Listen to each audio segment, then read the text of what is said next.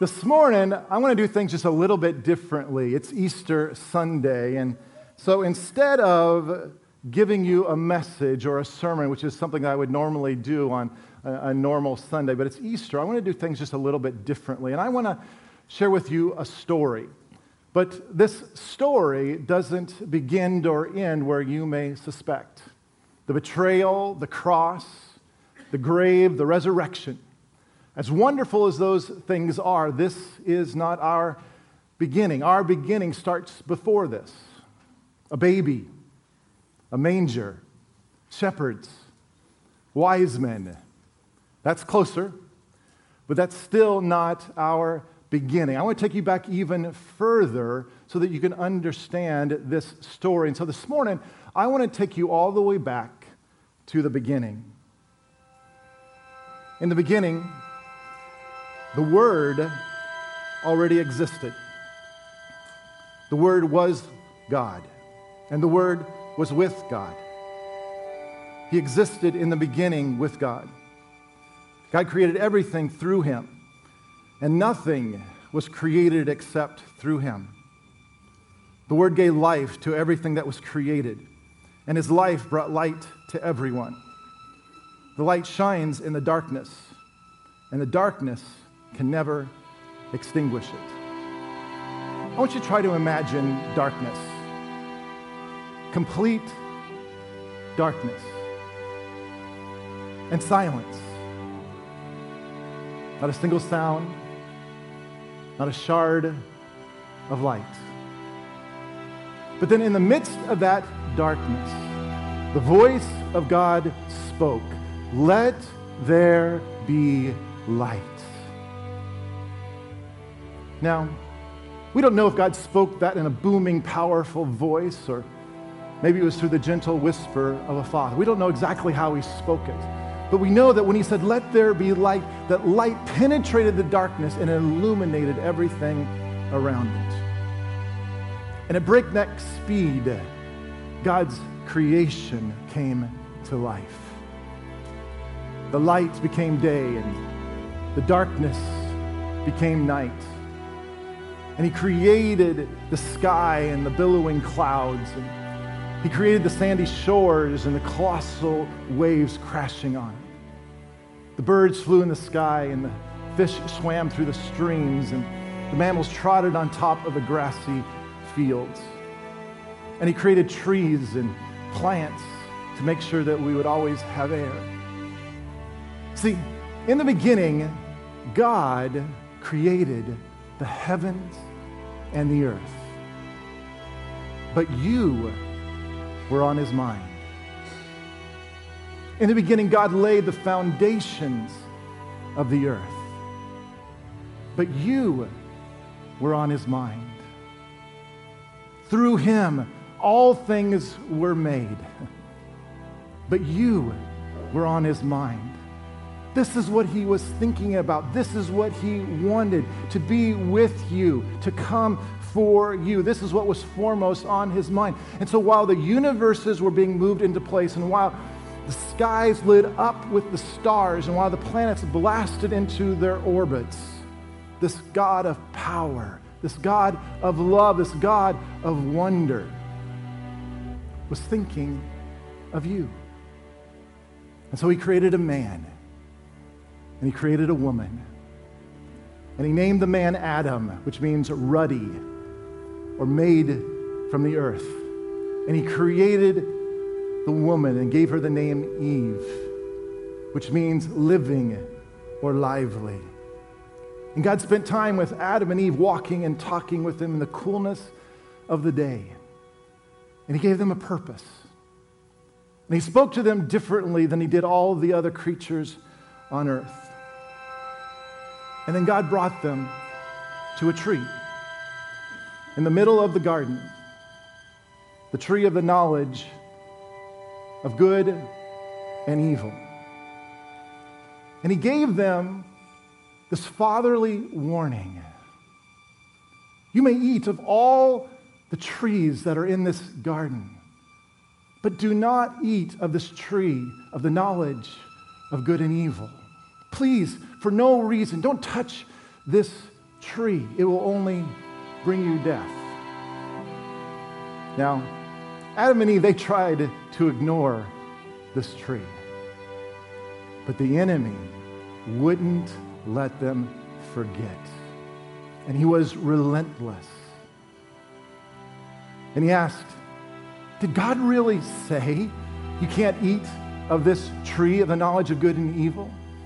And Eve answered, we're able to eat of all the trees here in the garden, but God did say we're not to eat of this tree, the tree of the knowledge of good and evil, because if we eat of this tree, we will die.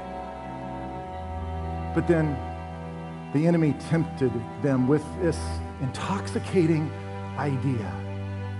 You will not die. You'll just become like God. And Eve gave in.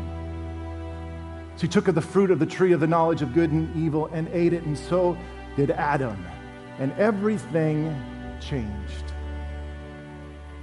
At that moment, their eyes were opened, and they suddenly felt shame at their nakedness. So they sewed fig leaves together to cover themselves. When the cool evening breezes were blowing, the man and his wife heard the Lord God walking about in the garden. So they hid from the Lord God among the trees. Then the Lord God called to the man, where are you? He replied, I heard you walking in the garden, so I hid. I was afraid because I was naked. Who told you that you were naked? The Lord God asked. Have you eaten from the tree whose fruit I commanded you not to eat?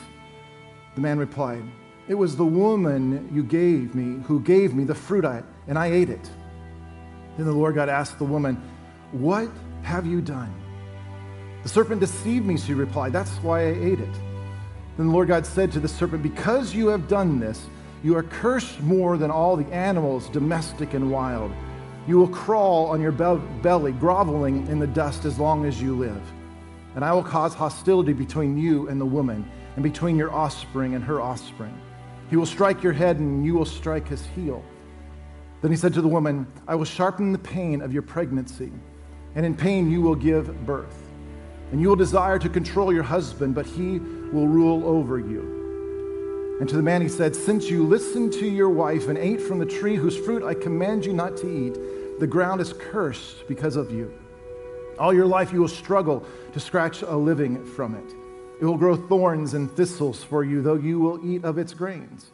By the sweat of your brow you will have food to eat until you return to the ground from which you were made. For you were made from dust, and to dust you will return. See, Adam and Eve didn't immediately die, but their innocence was slaughtered. And so they hid from God, and they were pushed out of paradise. And they came into a hostile world. They now had to fend for themselves. They had to work the land and search for water. And this mistake that they made, the result of it was that we all would now have to work really, really hard. We would build shelters and we would raise livestock and we would work feverishly just to survive. And many, many years later, some of us would even spend our entire lives in something that's called a cubicle. We'd have bosses and paychecks. We would get hired and we'd get fired. And this is where the pain all began. Children would be born out of the pain of their mothers. We would get cuts and bruises and broken legs and scarlet fever and cancer. But the greatest pain came because the separation from God is where sin began. Not long after Adam and Eve left paradise and sinned against God by disobeying him, their son killed his brother. And so this sinfulness was passed down from father to son to mother to daughter. Maybe you've experienced this, the feelings of sin. I mean, have you ever felt guilty for something? Have you ever felt shame? Have you ever made a mistake and wished that you could take it back? Have you ever lied? Have you ever deceived somebody? Have you ever hurt someone? That's sin. And so just imagine the worst parts of yourself running rampant and unchecked and destroying yourself and everyone near you. That's what sin does. And we have all sinned. Humankind was in this wilderness of sin for a long, long time. We were in exile from God. And so this world wasn't happening the way that people wanted it to. Things were just getting worse and worse and worse and worse. And so because sin was dominating the world, life just wasn't happening the way people wanted. There was slavery and poverty and disease, cafeteria food and corporate takeovers and bullies on the playground and bullies on the battlefield. And soon people started crying out to God, God, why did you let this happen? Where are you? Have you forgotten us? Don't you love us? But God had never left them. The light shines in the darkness, but the darkness has not understood it. And so God sent the prophets. And the prophets began to declare to the people that God hadn't left them. As a matter of fact, all that was on God's mind was being with us. But the people just wouldn't believe the prophets. And so something had to change. Humankind needed hope. We needed a Savior. We needed an all-knowing, all-powerful being who would come and rescue us, those who were living and those who are yet to come. But what we got was a baby, a small infant who still needed to be changed and burped and swaddled so he wouldn't get too cold. So Joseph also went up from the town of Nazareth in Galilee to Judea, to Bethlehem, the town of David, because he belonged to the house and the line of David. He went there to register with Mary, who was pledged to be married to him and was expecting a child. While they were there, the time came for the baby to be born, and she gave birth to her firstborn, a son. She wrapped him in cloths and placed him in a manger because there was no room for them in the inn. Now, if humanity had been paying attention, we would have all noticed that God had started his rescue plan from the moment that Adam and Eve had sinned in the garden. From that very moment, God had put together this rescue plan. And I will put enmity between you and the woman, and between your offspring and hers. He will crush your head, and you will strike his heel. That pronouncement that God had on the enemy there in the Garden of Eden when they had sinned, foretold a day when Eve's offspring would crush the head of the enemy. Over the next 4,000 years, God would continue to give clues to this rescue plan that he'd put together. As a matter of fact, there are 300 specific prophecies that foretell this plan that God had put into place. Now, I want you to think about this, because what chance is there for one person in all of history to be able to fulfill all of those prophecies? Well, look at this silver dollar. And I want you to imagine taking silver dollars and placing them on the ground 2 feet tall all over the state of Texas. But only one of those silver dollars is the right one. And so you can go from Dallas to Brownsville, from El Paso to Houston, and you can look through all of the different silver dollars, but you have to pick one. Now, what are the chances that you found the right one? Well, it's the same chance that these prophets would have been able to prophesy these 8 different prophecies and them coming true in only one man. Jesus not only fulfilled 8 prophecies, he fulfilled all 300 of those prophecies. For unto us a child is born, unto us a son is given, and the government will be upon his shoulder, and his name will be called Wonderful Counselor, Mighty God, Everlasting Father, Prince of Peace. Of the increase of his government and peace there will be no end. He will reign on David's throne and over his kingdom, establishing and upholding it with justice and righteousness from that time on and forever. The zeal of the Lord Almighty will accomplish this. And so a baby, a manger, shepherds, wise men, God's rescue plan had begun. The day that all creation had longed for. This is what God had in mind from the very beginning. His grand entrance, his debut in the flesh, his appearance in our lives. And this was the party of all parties. And there will be shepherds living out in the fields nearby, keeping watch over their flocks at night. An angel of the Lord appeared to them, the glory of the Lord shone around them, and they were terrified. But the angel said to them, "Do not be afraid. I bring you good news of great joy that will be for all the people. Today in the town of David, a Savior has been born to you. He is Christ the Lord. This will be a sign to you. You will find a baby wrapped in cloths and lying in a manger." Suddenly a great company of heavenly hosts appeared with the angel, praising God and saying, "Glory to God in the highest, and on earth peace to men on whom his favor rests." The angel told Joseph to name him Yeshua, which would later be Latinized as Jesus. And so for the next 30 years, Jesus quietly lived amongst us. Now there was another prophet by the name of John the Baptist, and he was kind of a wild man. He lived out in the wilderness and survived on a low-carb diet of locusts and honey. And he began declaring that God's kingdom was at hand and that God was sending a Savior for all humanity. And then it happened. One day, John the Baptist was preaching to a crowd down by the river, and he looked up, and there he saw Jesus. And in that moment, John the Baptist knew that this was him.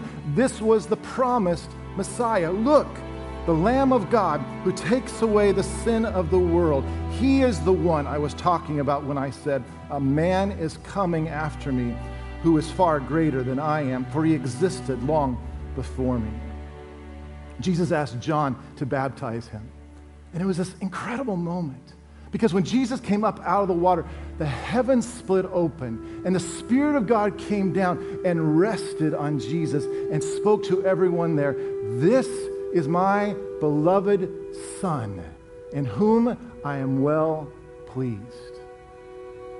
Now, with that type of an amazing commission from God, you would think that Jesus would have immediately gone out and started declaring and proclaiming and showing that he truly was the Son of God, that he was the promised Messiah, and would start doing all these amazing miracles, like parting the Red Sea, or flying through the sky, or striking a rock so that it would flow rivers of Topo Chico. But that's not what he did. You know what he did?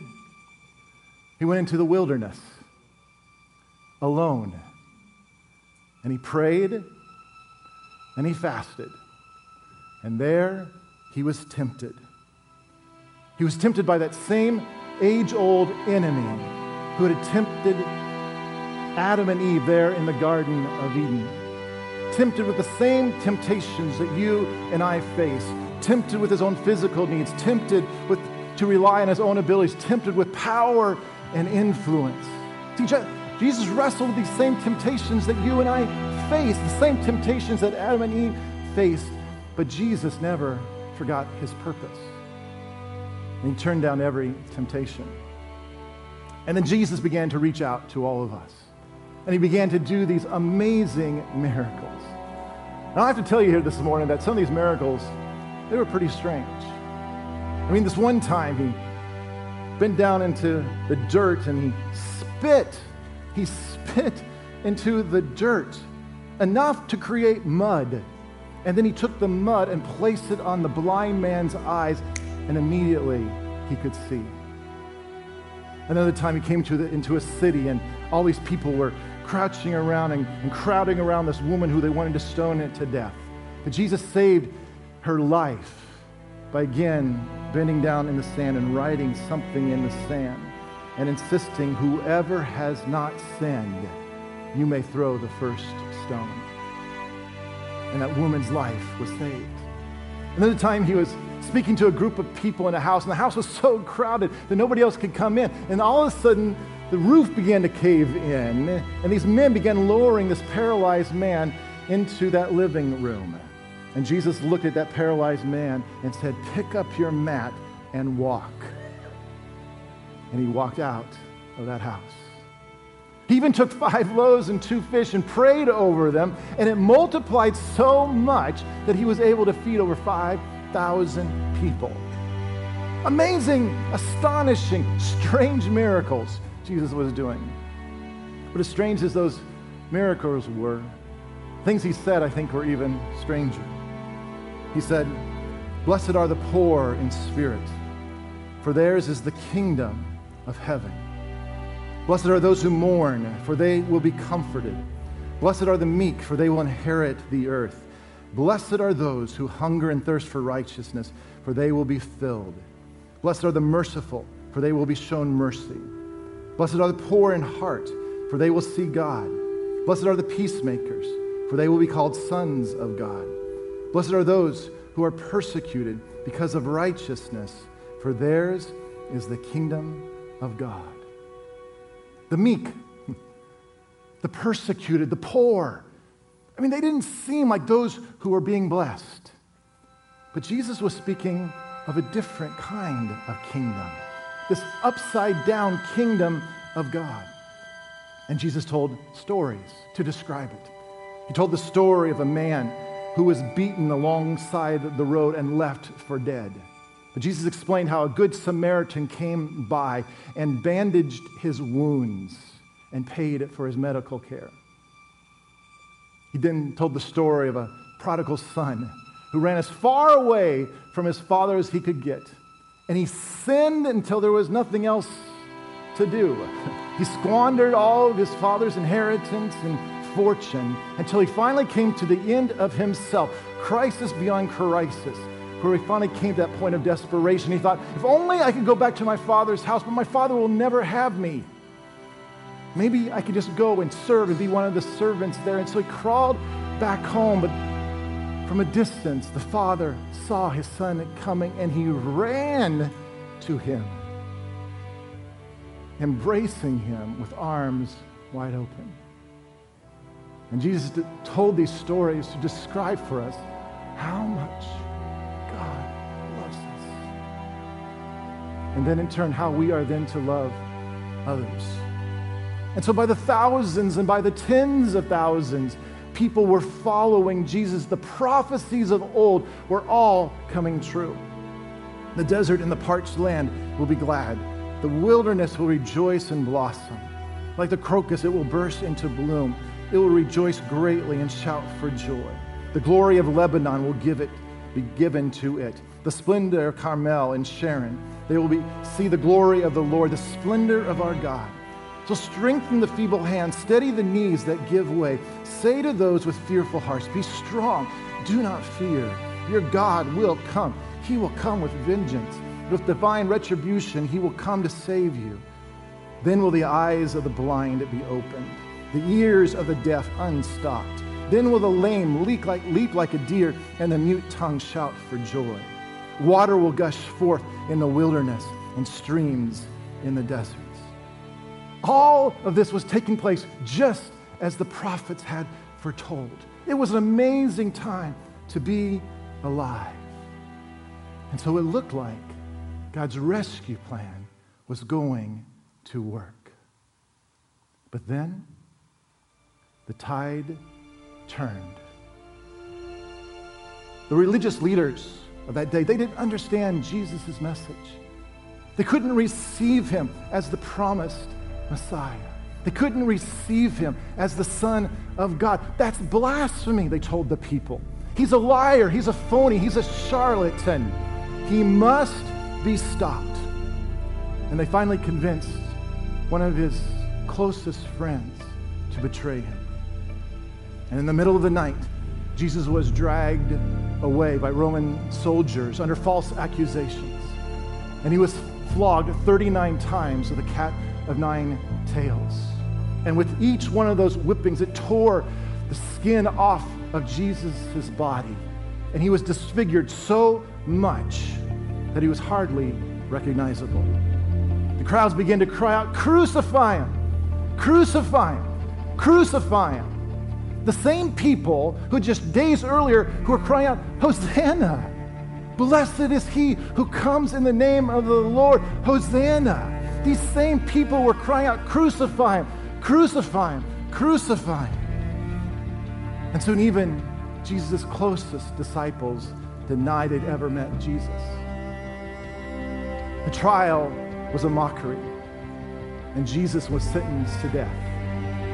But for what? For healing the sick? For healing the lame? For raising the dead to life? For changing the water into wine? For feeding the masses? For showing us how much God loved us? It didn't make sense. And that's because that age-old enemy, the same enemy who had deceived and tempted Adam and Eve and caused them to disobey God, that same age-old enemy who had kept humanity in its grip and captivity of evil and destructive power for 4,000 years, that same enemy, the devil, Lucifer, Satan, he was behind all this, intent on destroying God's rescue plan. And so Jesus was forced to carry a cross through the streets of his hometown.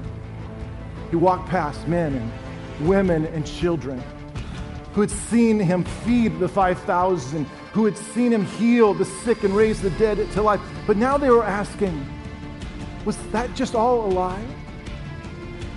They took Jesus to a hill called Golgotha, and they put him on an old, rugged cross. And you would have thought that Jesus would have been angry. You'd have thought that Jesus would have been calling vengeance down from heaven for this injustice. But he didn't, because he knew why he was there. Jesus said, "Father, forgive them, for they know not what they do." See, Jesus knew that he was here to take away the sins of the world, the sins that were keeping us from being with God. And so as Jesus hung on the cross, with every passing moment, that separation from God that had happened back at the Garden of Eden was finally coming to an end. And as Jesus hung there with his dying breath, he called out to every one of us, "Let me take that from you. Give that to me. Let me carry it. I know I'm not the earthly ruler that you were wanting. I know I'm not the earthly king that you thought you needed. But I am the Father who longs for every last one of his children. I am the friend who sticks closer than a brother. I am the light in the midst of your darkness. I am the flame that your shame can never extinguish. And I am the gift without cost. And I am the way, the truth, and the life. And I am making a way for you to be with the Father." And then Jesus said, "It is finished."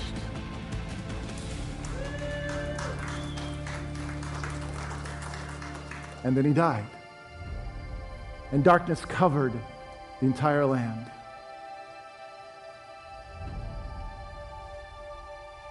And so it looked like God's rescue plan had failed. This God of wonders who had us on his heart from the beginning. This God who sent his only begotten Son here to planet Earth. This God who showed us what he was like by Jesus' stories and miracles and by his life. His rescue plan had failed. or did it? For he was pierced for our transgressions. He was crushed for our iniquities. The punishment that brought us peace was upon him, and by his wounds we are healed. We all, like sheep, have gone astray. Each of us has turned to his own way, and the Lord has laid on him the iniquity of us all. He was oppressed and afflicted, yet he did not open his mouth. He was led like a lamb to the slaughter, and as a sheep before her shearers is silent, so he did not open his mouth. He was assigned a grave with the wicked and with the rich in his death, though he had done no violence, nor was any deceit in his mouth. Yet it was the Lord's will to crush him and cause him to suffer. And the Lord makes his life a guilt offering. He will see his offspring and prolong his days, and the will of the Lord will prosper in his hand. After the suffering of his soul, he will see the light of life and be satisfied. By his knowledge, my righteous servant will justify many, and he will bear their iniquities. See, the story of God was not finished. On Friday, all was lost. But Sunday, Sunday was coming. Because on Sunday, God would do the impossible. On the first day of the week, very early in the morning, the women took the spices they had prepared and went to the tomb.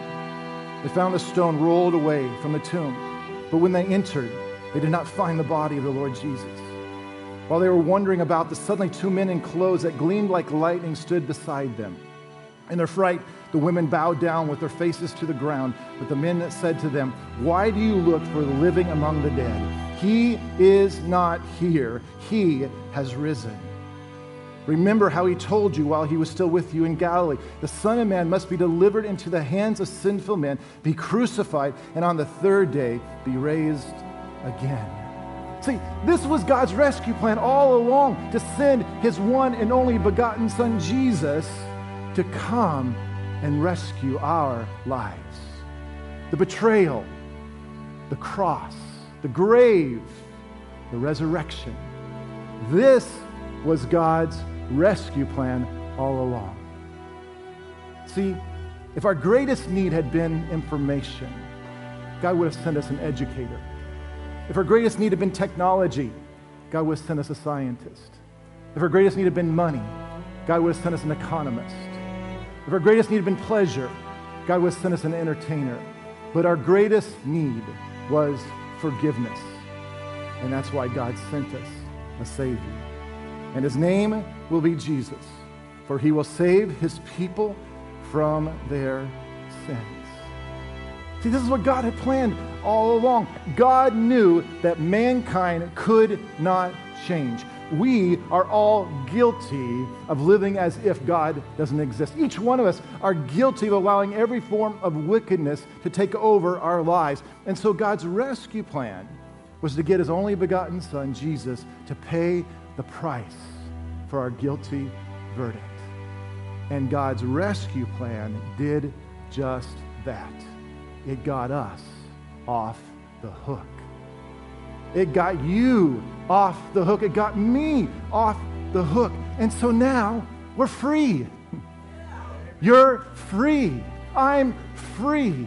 We're free now to discover God for ourselves. We're free now to experience this incredible love that God has for each one of us. See, folks, this Easter story is really the most amazing divine love story of all time. And this story now involves your life, because Jesus' life leads to your life.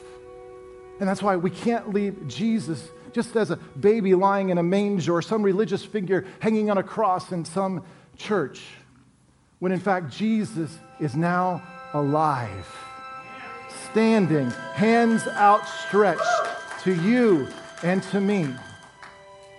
And so let me ask you, how will this Jesus end up for you this Easter?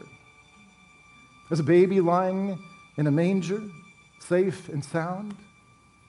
or some figure in a church hanging on a cross, or a personal God who is still alive and who still does wonders and who loves you more than you can even imagine. How will you end this story of history? I want to ask you just to close your eyes, if you would. Because I don't want you to be thinking about anybody else or looking around.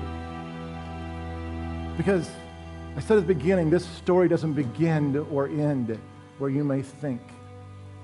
Because the story brings our lives now into it.